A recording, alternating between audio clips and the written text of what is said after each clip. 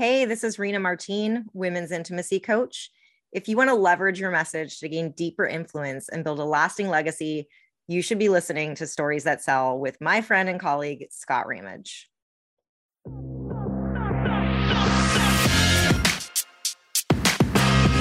You have the knowledge, the experience, and the talent needed to succeed. But in the day and age we live in, skill is not enough. Your story is the most powerful tool in your arsenal. This show will help you tap into that resource and learn how to leverage your message to gain deeper influence and build a lasting legacy.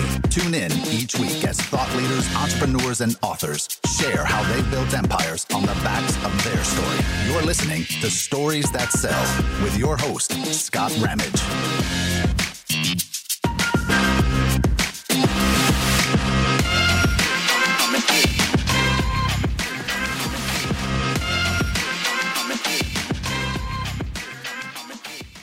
Hey, everybody. On this episode of Stories That Sell, we have Rena Martine.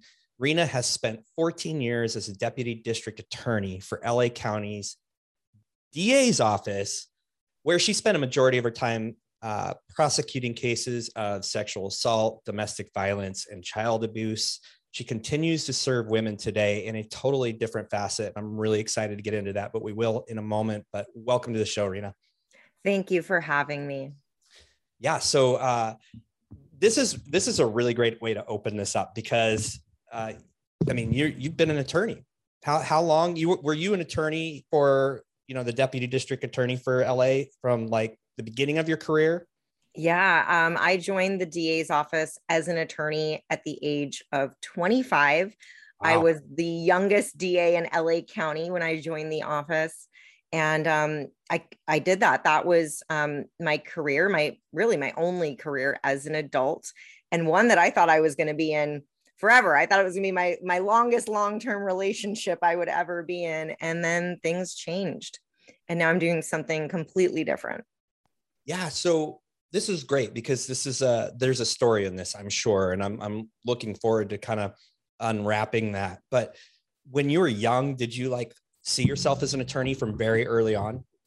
No, it's wild. Actually, I went to college thinking I was going to be a music journalist because wow. I loved music. I mean, my parents would joke like, Rena, what are you going to do when you grow up? Be a professional groupie? Because I was always going to concerts and writing my zines and had a music column in the high school paper. So that was really what I saw myself doing because I love to write as well.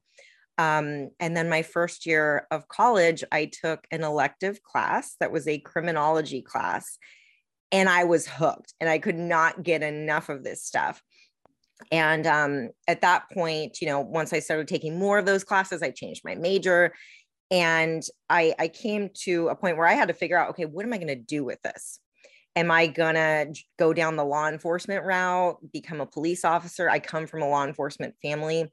But I knew that wasn't really me. And did I want to go the other route, which would be, okay, get a master's degree, get a PhD, become an academic and teach this? And that didn't necessarily sit well with me either, because I wanted to make a positive change in people's lives and not just be sitting behind a stack of books. So I thought, well, what could I do that's somewhere in the middle of those two? And becoming a prosecutor was that for me. And so it wasn't that I wanted to be a lawyer. It was that I wanted to be a DA. I wanted to be a DA in LA County, which is one of the most competitive offices to join. And law school was what I needed to do in order to get to that. And so I was fortunate enough to get into a great law school. And then from there, I volunteered a lot with the DA's office, and then was fortunate enough to land my dream job at 25. That's really crazy. I mean, even starting at 25 and having that shift in college, because I think so many people that become attorneys, lawyers, whatever term you want to use. The same thing. Yeah. Yeah. It seems to me they have this vision from pretty early on, and you're just totally not that at all.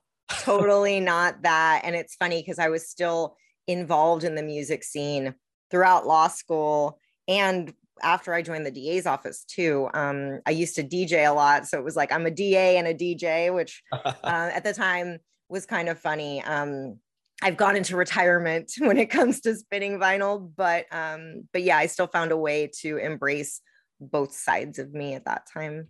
Yeah.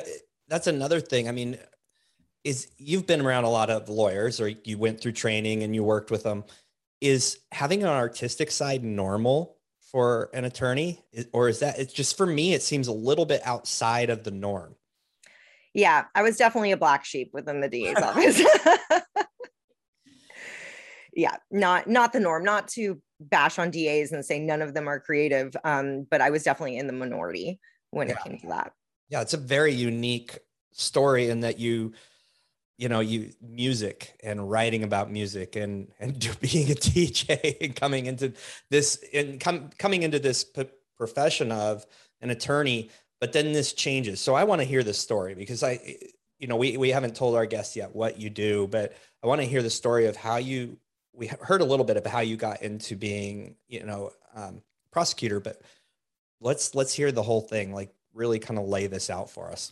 All right, let's do it. So joined the DA's office, and my dream when I joined the office was to prosecute sex crimes. I'm a survivor of both childhood and adolescent sexual assault, and I wanted to help people. I wanted to put the bad guys away, of course, but I really wanted to help survivors. And so I was fortunate enough to spend about 10 years of my career doing that. And the breaking point for me was seeing that juries would do weird things, for lack of a better term. And I could work as hard as I wanted to and have these victims, really survivors, really trust me. And then that would just crumble and fall apart because of the system. And the last strange verdict I got, I was devastated. And I said, I can't do this anymore. I can't do this for me, right? So I transitioned out of doing those types of cases, prosecuting sex crimes cases, and started doing something else within the DA's office. I bounced around to a few different units. I was prosecuting law enforcement for a period of time. I was working in our habeas division for a period of time. And I ran the Central Arraignment Court, which is the busiest court in North America, as the assigned DA for a few years. So I was doing a lot of things, but it got to the point where I fell out of love with the job. It was just a paycheck, and a very stable and good paycheck at that, with a lot of great benefits and long-term stability. But my plan was to just ride it out until I could retire and then have a secondary career after that. I knew I wanted to help people. I thought that maybe I would become a therapist. I was looking into options to get my licensure to do that while still working at the DA's office, thinking I could just transition into therapy. And then the pandemic hit. Oh, yeah. And I got to the point where I had baked all the bread. I had done all the crafts. I had watched all the TV, and we didn't know at that time how long this was going to last. And I'm sure, like many people, it gave me a pause to take inventory of my life and say, okay, do I want to ride this out for another 12 years? What is the meaning of this? And how can I find meaning? And I thought, okay, well, why don't I get a coaching certification and see whether I like working with people individually before I go into more student loan debt to become a therapist. Let me just dip my toe in and see what this is about. And I knew that I wanted to work with women in the intimacy space, partly because that's always been my mission, is to help survivors, but really it's my own story too. In the last 5 years or so, I went through my own journey of conquering my own sexual shame, working alongside a therapist, reading all the books, listening to all the podcasts, trying to figure this out on my own, and realizing that what I wanted in my romantic life didn't fit neatly within the box that society prescribes for us. And so I wanted to help women figure that out for themselves too, to tap into their core desires so that they could experience deep intimacy with their partner. Because having done the work, I'm now in the most fulfilling, loving, wonderful relationship I've ever been in. And it took me years to get here. And I thought, what if I could give women a fast track to that? Mm-hmm. Right. So that what would I have needed at the beginning of my journey so that it wouldn't have taken years? So I started working with women, and within a very short period of time, it became wildly apparent that there's a need for this. Mm. And what I've seen is that a lot of coaches within the female empowerment, or specifically the sexuality space, are coming from a more spiritual based approach, which I am not judging whatsoever. That's just not who I am. It's the lawyer in me, right? I want the evidence. I want the facts. I want the numbers. I want the data. I want to know why I'm using these techniques with women, why they work. So that really sets me apart. And within a matter of under a year now, I was able to build a thriving coaching business, helping women love their bodies, experience deep intimacy, and have great sex shame-free. So I was trying to do both at the same time. And, this girl needs to sleep too. So one of my business coaches said to me, like, Rena, how could you not quit your job at this point? How could you not leave the DA's office? What more proof do you need that this is viable? And so I did the scariest thing I've ever done in my entire life, and left the most stable, prestigious career imaginable. And I did not think I was an entrepreneur. You have to understand, I was on a steady paycheck my whole life. I never had to think about buying medical insurance and all of these things. And for me to go from that to what I'm doing today has been such a profound learning experience. Scariest thing I have ever done. And I've done a lot of scary things, Scott, but it's beautiful. And I am so grateful that I'm able to do this full time now and help women. I think I want to rewind and cover some stuff that you kind of just you sped over, but yeah. The fear, the fact that you just went for it and severed that tie and moved in and never thought of yourself as an entrepreneur, because that's a question I ask a lot. Did you always see yourself as an entrepreneur? And it's very interesting, the answers. You fell into it, but through work, obviously. Right. But a lot of work, and you had to step out. But I have to do this side note. This is what I absolutely love about the pandemic. Pandemic's been horrible for many, many, many people. It's been, but there have been these people who have completely rewritten their story and have found a whole new thing and a whole new meaning in their life. And they've stepped out and done some pretty incredible things. So first of all, kudos to you, because that's big. And I'm sure, because very different, but I taught for 13 years as an educator. And when I left that, because I was doing better in something else and had more passion, very similar type of story, I had people literally telling me I was an idiot. I was leaving a stable paycheck. You have zero idea what you're doing with your pension. This is the most ridiculous thing. I'm embarrassed to know you. Like, literally dagger in heart type of things happening over and over again. Did you get some of that feedback as well? Or how was this received by your coworkers? Well, it's interesting because at the same time that this was all going on, a new DA was elected in LA. So a little political thing going on in the side too. That has really shaken up the morale within the DA's office. And I don't want to get too far off topic here, but the overwhelming majority of folks were like, Rena, I'm so envious that you have something else to go to, because a lot of people were like, I don't even know why I'm here, but I can't leave.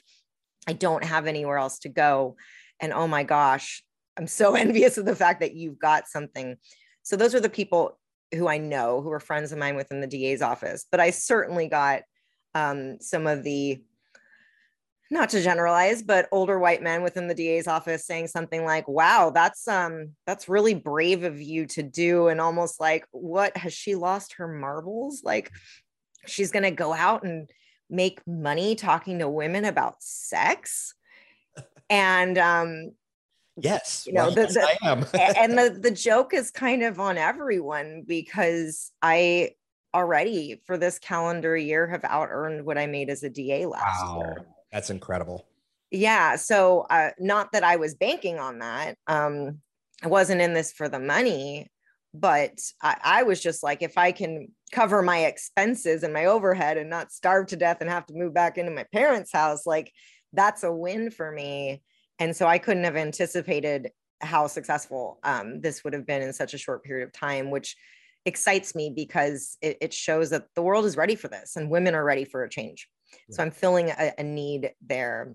But yeah, certainly, Scott, people thinking I'm crazy to leave a job like this. If that change in administration hadn't happened at the DA's office, yes, I'm sure even people close to me would have thought I was absolutely nuts for doing this. Well, that also obviously helps, which is an interesting side of the story. Let's rewind, if you will. And, if something's off limits, that's fine. But you alluded to being a childhood survivor of, sexual assault. Yeah, there you go. Sexual assault. Was this early in your life? And then like, how did that frame you moving forward? What was the process? I know that's a huge question. Yeah. Yeah. Well, it's interesting because the childhood sexual abuse happened when I was very, very, very young, like around 3 years old. That does not make it any smaller of a problem. Oh, no, not at all. Yeah. And here's the thing, my teenage sexual assault, I was very vocal about that when it happened. I took that in my own hands. I got myself therapy. But my childhood assault, I had never told a single person about. And my therapist was the first person I'd ever told about that. I was like, well, by the way, this thing happened. And so I don't know that it consciously framed what I decided to do, but you know how powerful the subconscious is, right? And our memories. And this is something that it wasn't a repressed memory. It's been with me my whole life. I just could not speak of it. And so it's hard for me to answer that question, how it's framed things, because I think it wasn't something I even spoke about until about 5 years ago. Wow. Yeah. But the fact that you kind of took on your teenage assault situation head on says a lot about your personality, which is really cool. So now you are working with women, dealing with sexual identity. What's the biggest problem? Oh my gosh, it's so tricky to say because women come to me for a lot of different reasons, but at the core of all of it is shame. So my coaching program, the signature program that I've developed, is called Shameless for that reason, because we used to throw around that term kind of pejoratively, like, oh my God, she's so shameless. It's like, what's wrong with that? What's wrong with being shameless and being shame-free? So ultimately, whether you are a married woman coming to me because the spark has been lost in your relationship, or you're a survivor of sexual assault who gets triggered just by somebody touching you, really at the core of this is shame. And it's, I don't deserve pleasure. I am broken. I don't deserve to advocate for my needs. My kids' needs are more important. That's a big one. That's a right big one. Yes. And so it all comes down to shame, but that shame looks different for every woman because every woman is unique. But it's going through and really starting from the inside out, because the most interesting thing has happened that I will have women coming to me for sexual shame. And then during the course of our work together, they will make these radical life shifts that have nothing to do with things that happen in the bedroom. Huge career shifts, leaving jobs that no longer serve them, repairing fractures within their family of origin. And what I've found is that if you can heal the intimacy, which for women and perhaps for men too, is that most shameful secret part of you. If you can go in and work on that, which is the hardest thing to heal, then it spills over into everything. So I say, heal your intimacy, heal your life, really. If you can feel empowered in the bedroom, in the space that it's the hardest for you to feel empowered in, then nothing can stop you when it comes to every other facet of your life. Well, I was just kind of thinking, and this a few thoughts hit me, is it really isn't about sexual intimacy. That is more of a it's a side thing. It's a thing that's affected, but you've really nailed it. There's so many other things that are unwrapped. You know, we go back, and the first thing that came to my mind when you started talking about shame was certain, and this is just embedded in American culture. This is not, I'm very religious, not religious. I have a very strong faith, but even in the church, in multiple churches, they were so against, they wanted so badly to have people save sex for marriage, which for me, that's great. I mean, I'm, you know, I've been married for 25 years. I'm madly in love with my bride, but they made it so shameful. They took this label and they said, sex is bad. It's really, really bad. Is that a lot of what you're kind of dealing with? Yeah. Yeah. I would say about a third of the women who come to me were raised in some sort of religiously sex negative environment growing up. Yeah. And I mean, my wife and I have very strategically reframed that conversation with our boys. It's like, no, this is not bad. And it's flipping amazing. Like, this is an amazing part of life. And I think that's a really important thing. But now we're kind of dealing with this sweeping thing. And I don't think it's gone away. I think it's still rampant in a lot of different sex with the T on the end. Sorry. SECTS. So it's just really interesting, but I can't even imagine the need out there to really kind of look back and fix some of those things that have really repressed a lot of people in so many ways. And you said it, you're like, they're seeing transformation in work, in their home, in their friendships. Like, that's incredible. Yeah. Were you surprised by that? I was. Mm-hmm. I was. And I went in thinking, we're going to unlock your core desires. We're going to figure out what you want in the bedroom. And then as I started doing this, I realized how far beyond the bedroom all of this spills. And so, yes, I'd be lying if I said I wasn't surprised by this, because really there are a lot of self-identified female empowerment coaches out there. And in essence, that is who I am and what I do, but I use the bedroom as the entry point to do it. But I wouldn't have called myself a women's empowerment coach at the beginning, but it became wildly apparent to me that that is, in fact, what I do. So it's a very transformational process that people go through on so many levels. So let's talk about emotional intimacy and the role that it plays in women's lives. And I, maybe speak to men listening, how important that is and what you've learned about that end of the spectrum. Right. So we'll talk about kind of the pyramid. So if you want to have intimacy, you need to be vulnerable. And that's kind of where people struggle, because if you have shame, which is at the bottom here of this triangle, you can't be vulnerable. If you can't be vulnerable, you can't be intimate. So it always comes back to the shame. But emotional intimacy is, and that it doesn't even have to be romantic. It can be how you show up with your colleagues, with your friends, and of course your lovers or your partner. But it's this idea of showing up as all of you, as taking off the mask. So I think men and women, when we're out in the wild, meeting people at bars, or we're on apps and we're dating, we have a tendency to wear these masks and to play these roles. And what the new science is showing is that neither men nor women are comfortable playing these roles. We don't want to do it anymore. And I'll tell you, I call myself a reformed cool girl, because I knew all the tricks in the book as far as dating and all the things. And I was the person who my friends would come to and say, okay, Rena, what should I text back? And right. And it was a game. And I realized I was just playing a game. And I think so many people are playing a game.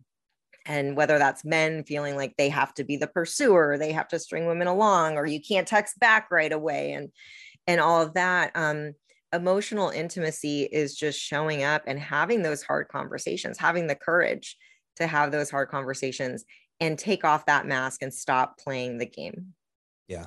Yeah. I mean, I mentioned earlier, I've been married for 25 years. So I've had a lot of practice, but it wasn't until I, as a man, really And I would say, even for my wife, I'm speaking on her behalf, which is not safe, but I'll speak Hopefully about, she won't listen to this. No, I'm kidding. I'll speak about me, is years and years to pull back this is how I should appear, even with the most intimate person in my life. And when I got to the point where it was like, you know what, this is not doing anybody justice, not by sharing the most in-depth thoughts, feelings, no matter how weird or different or vulnerable they made me feel. It was so incredibly important to make that shift. And when I made that shift, I did not think, our marriage is so incredibly great, and it has been for years. I did not think that, like, how could it get much better? That's how. I mean, that is like next level relationship stuff. And I think that's a societal thing men and women really need to put down and learn. So that's incredible that you're doing that. Yeah, it's good stuff. And here's the thing, Brene Brown, she is the world's expert on shame and vulnerability. Mm-hmm. And she says, it's not a matter of if you're going to get hurt. It's yes, you're going to get hurt once you learn to take down some of those walls, to take off the mask, to stop playing the game. You will get hurt, but your capacity for joy is so worth it. Yeah. The capacity for that connection. Right.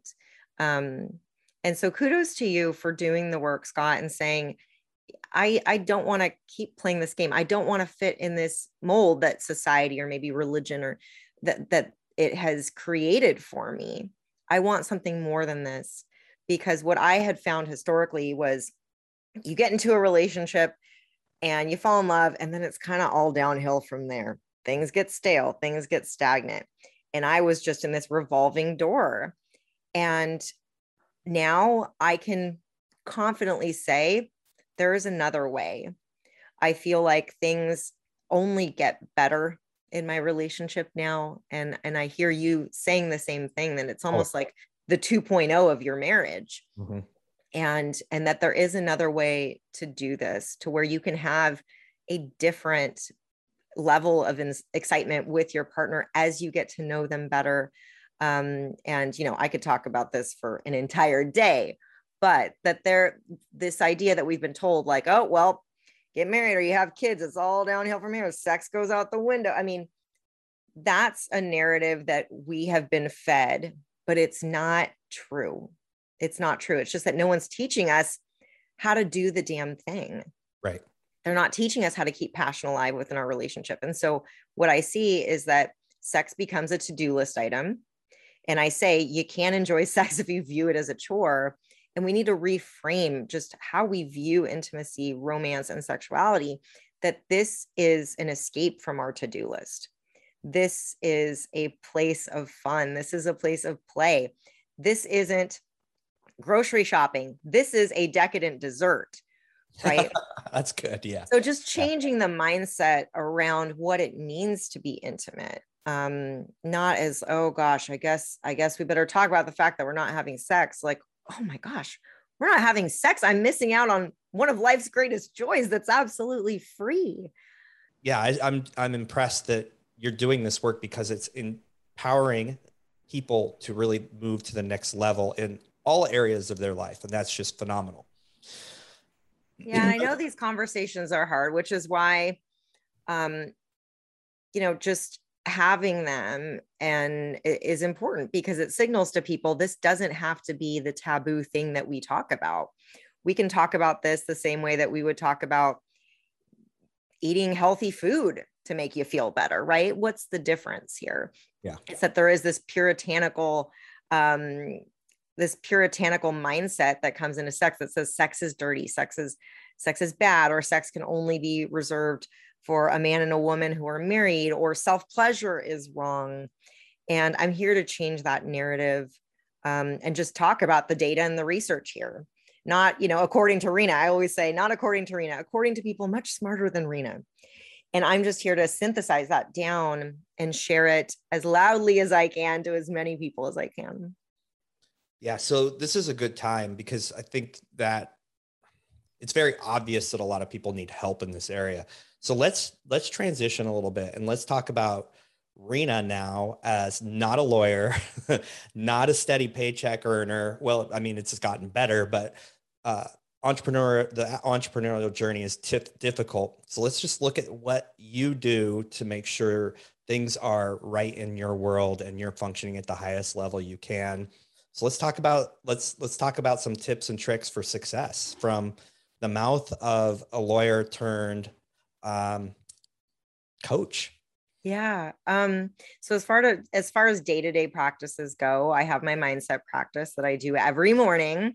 So I do some fear journaling. I write down 3 things that I am grateful for. And the magic is the word because many of us will say, okay, I'm grateful for my job, my kids, my wife. And if we say, I'm grateful for my job because, right? I'm grateful for my wife because, that's really where I think your gratitude practice can be transformed. So I do my fear journaling, which is essentially I write out everything that I am scared of or worried about today. I want to talk about that. I want to sit in that one for a minute because I just started this 2 weeks ago.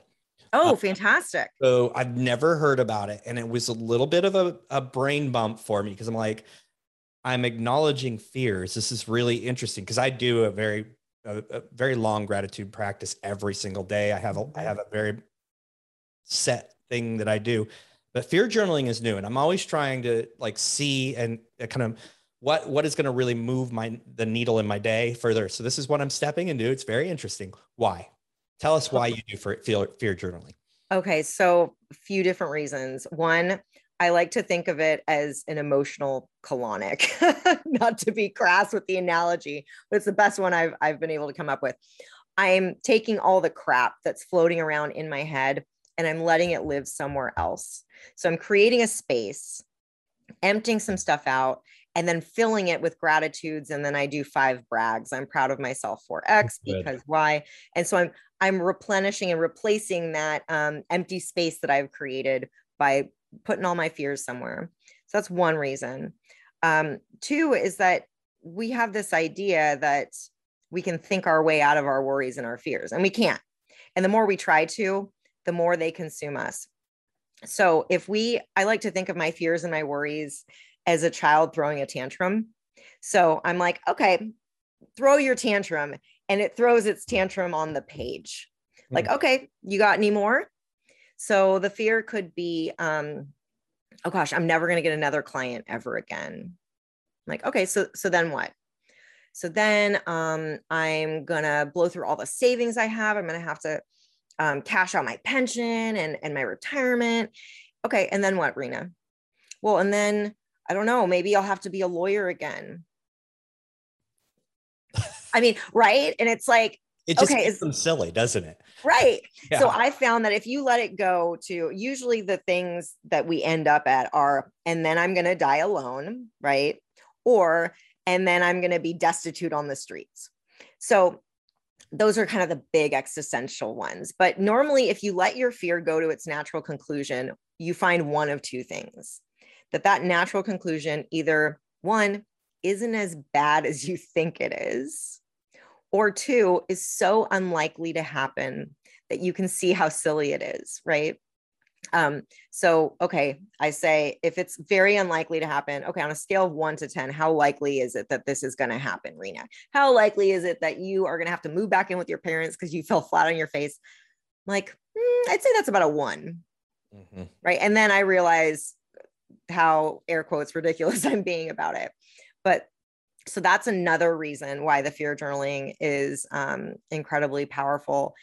And when I find myself writing down the same thing day after day, I almost get tired of my own bullshit. Pardon my French. But I'm like, oh, Rena, you're on that one again? Really? And I get bored enough with it that it loses its power over me. If there's the same worry I'm seeing coming up over and over again, I get bored and then it pushes me into action.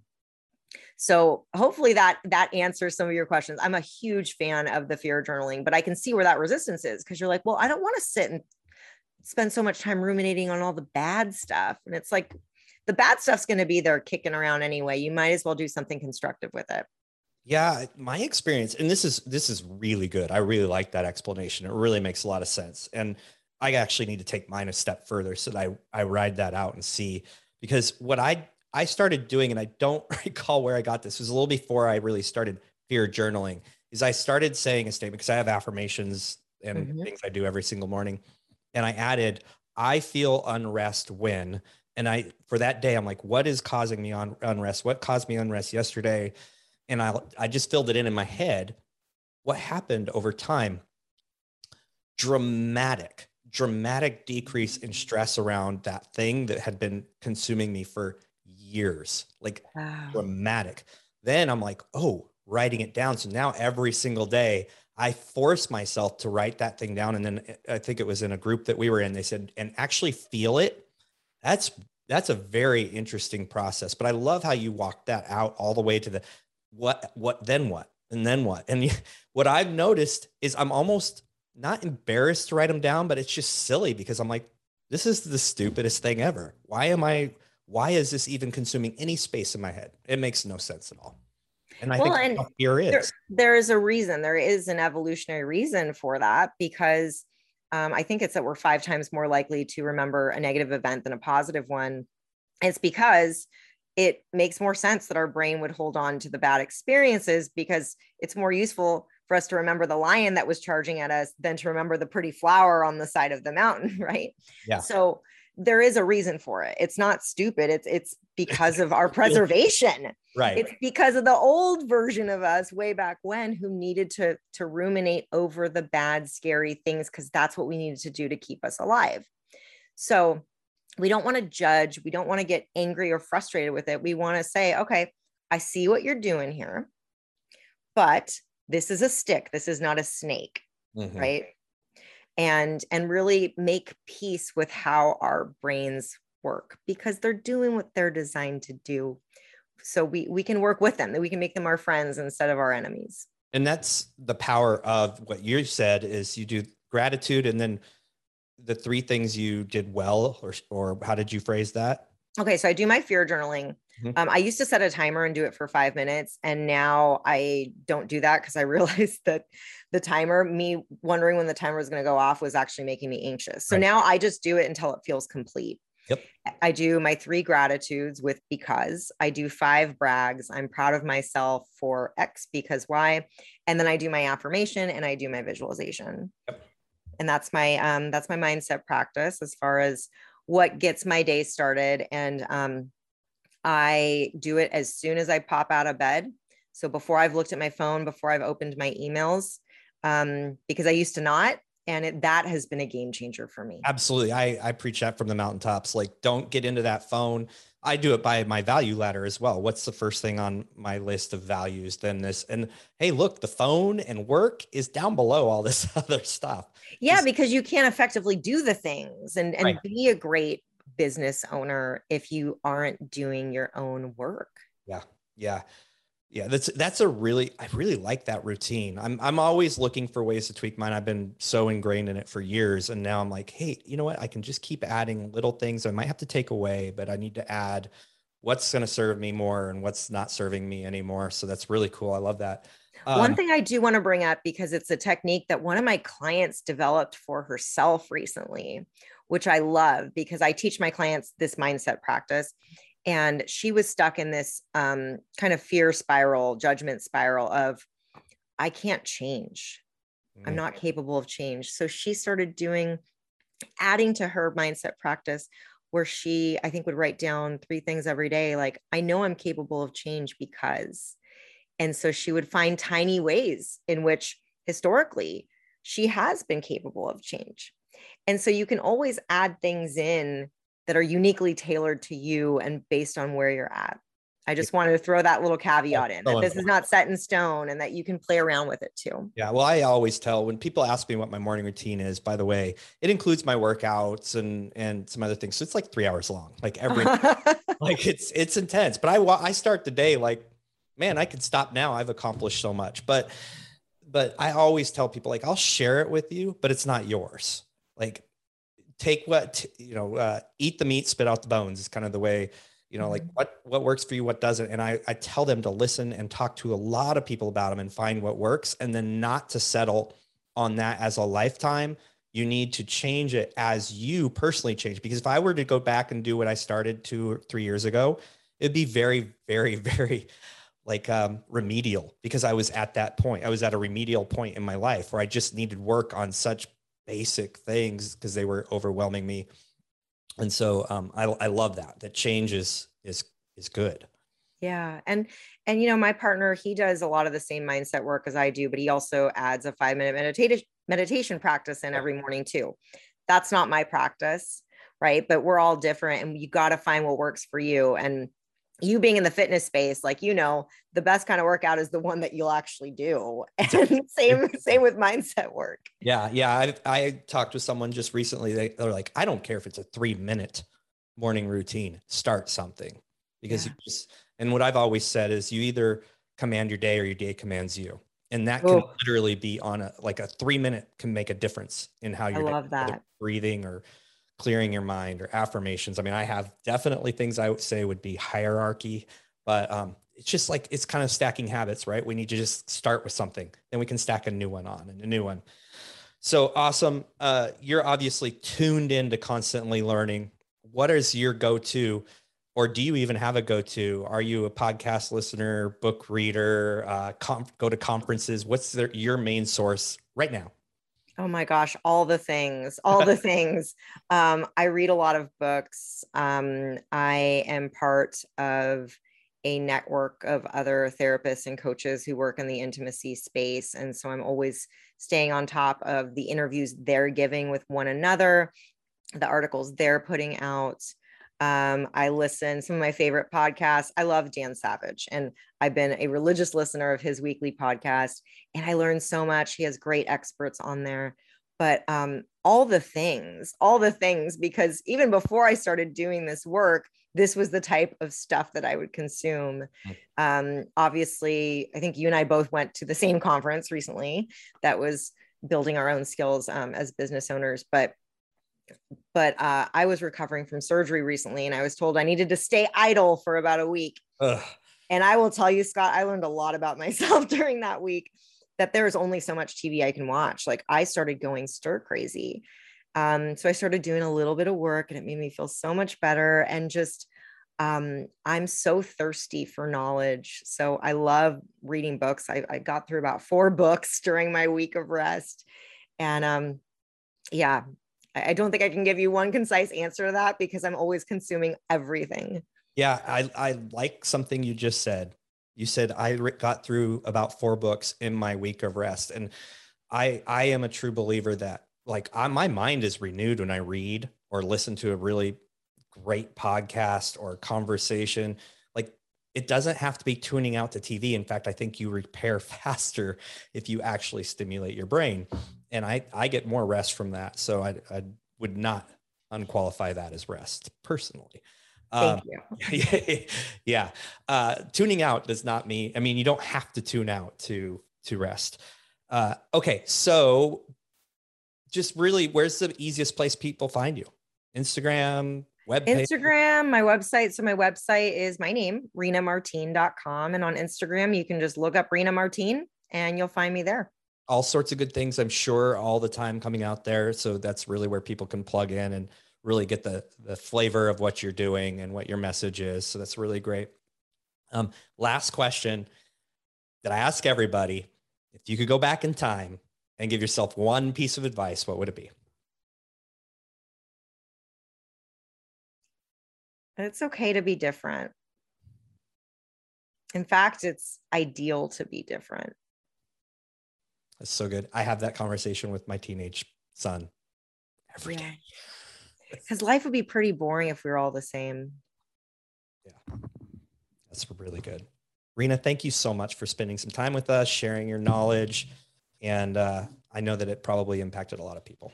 It's my pleasure. Thank you for having me. Thank you for listening to the Stories That Sell podcast. If you appreciated the content on the show, be sure to leave a rating and review and subscribe to hear interviews with incredible guests each and every week.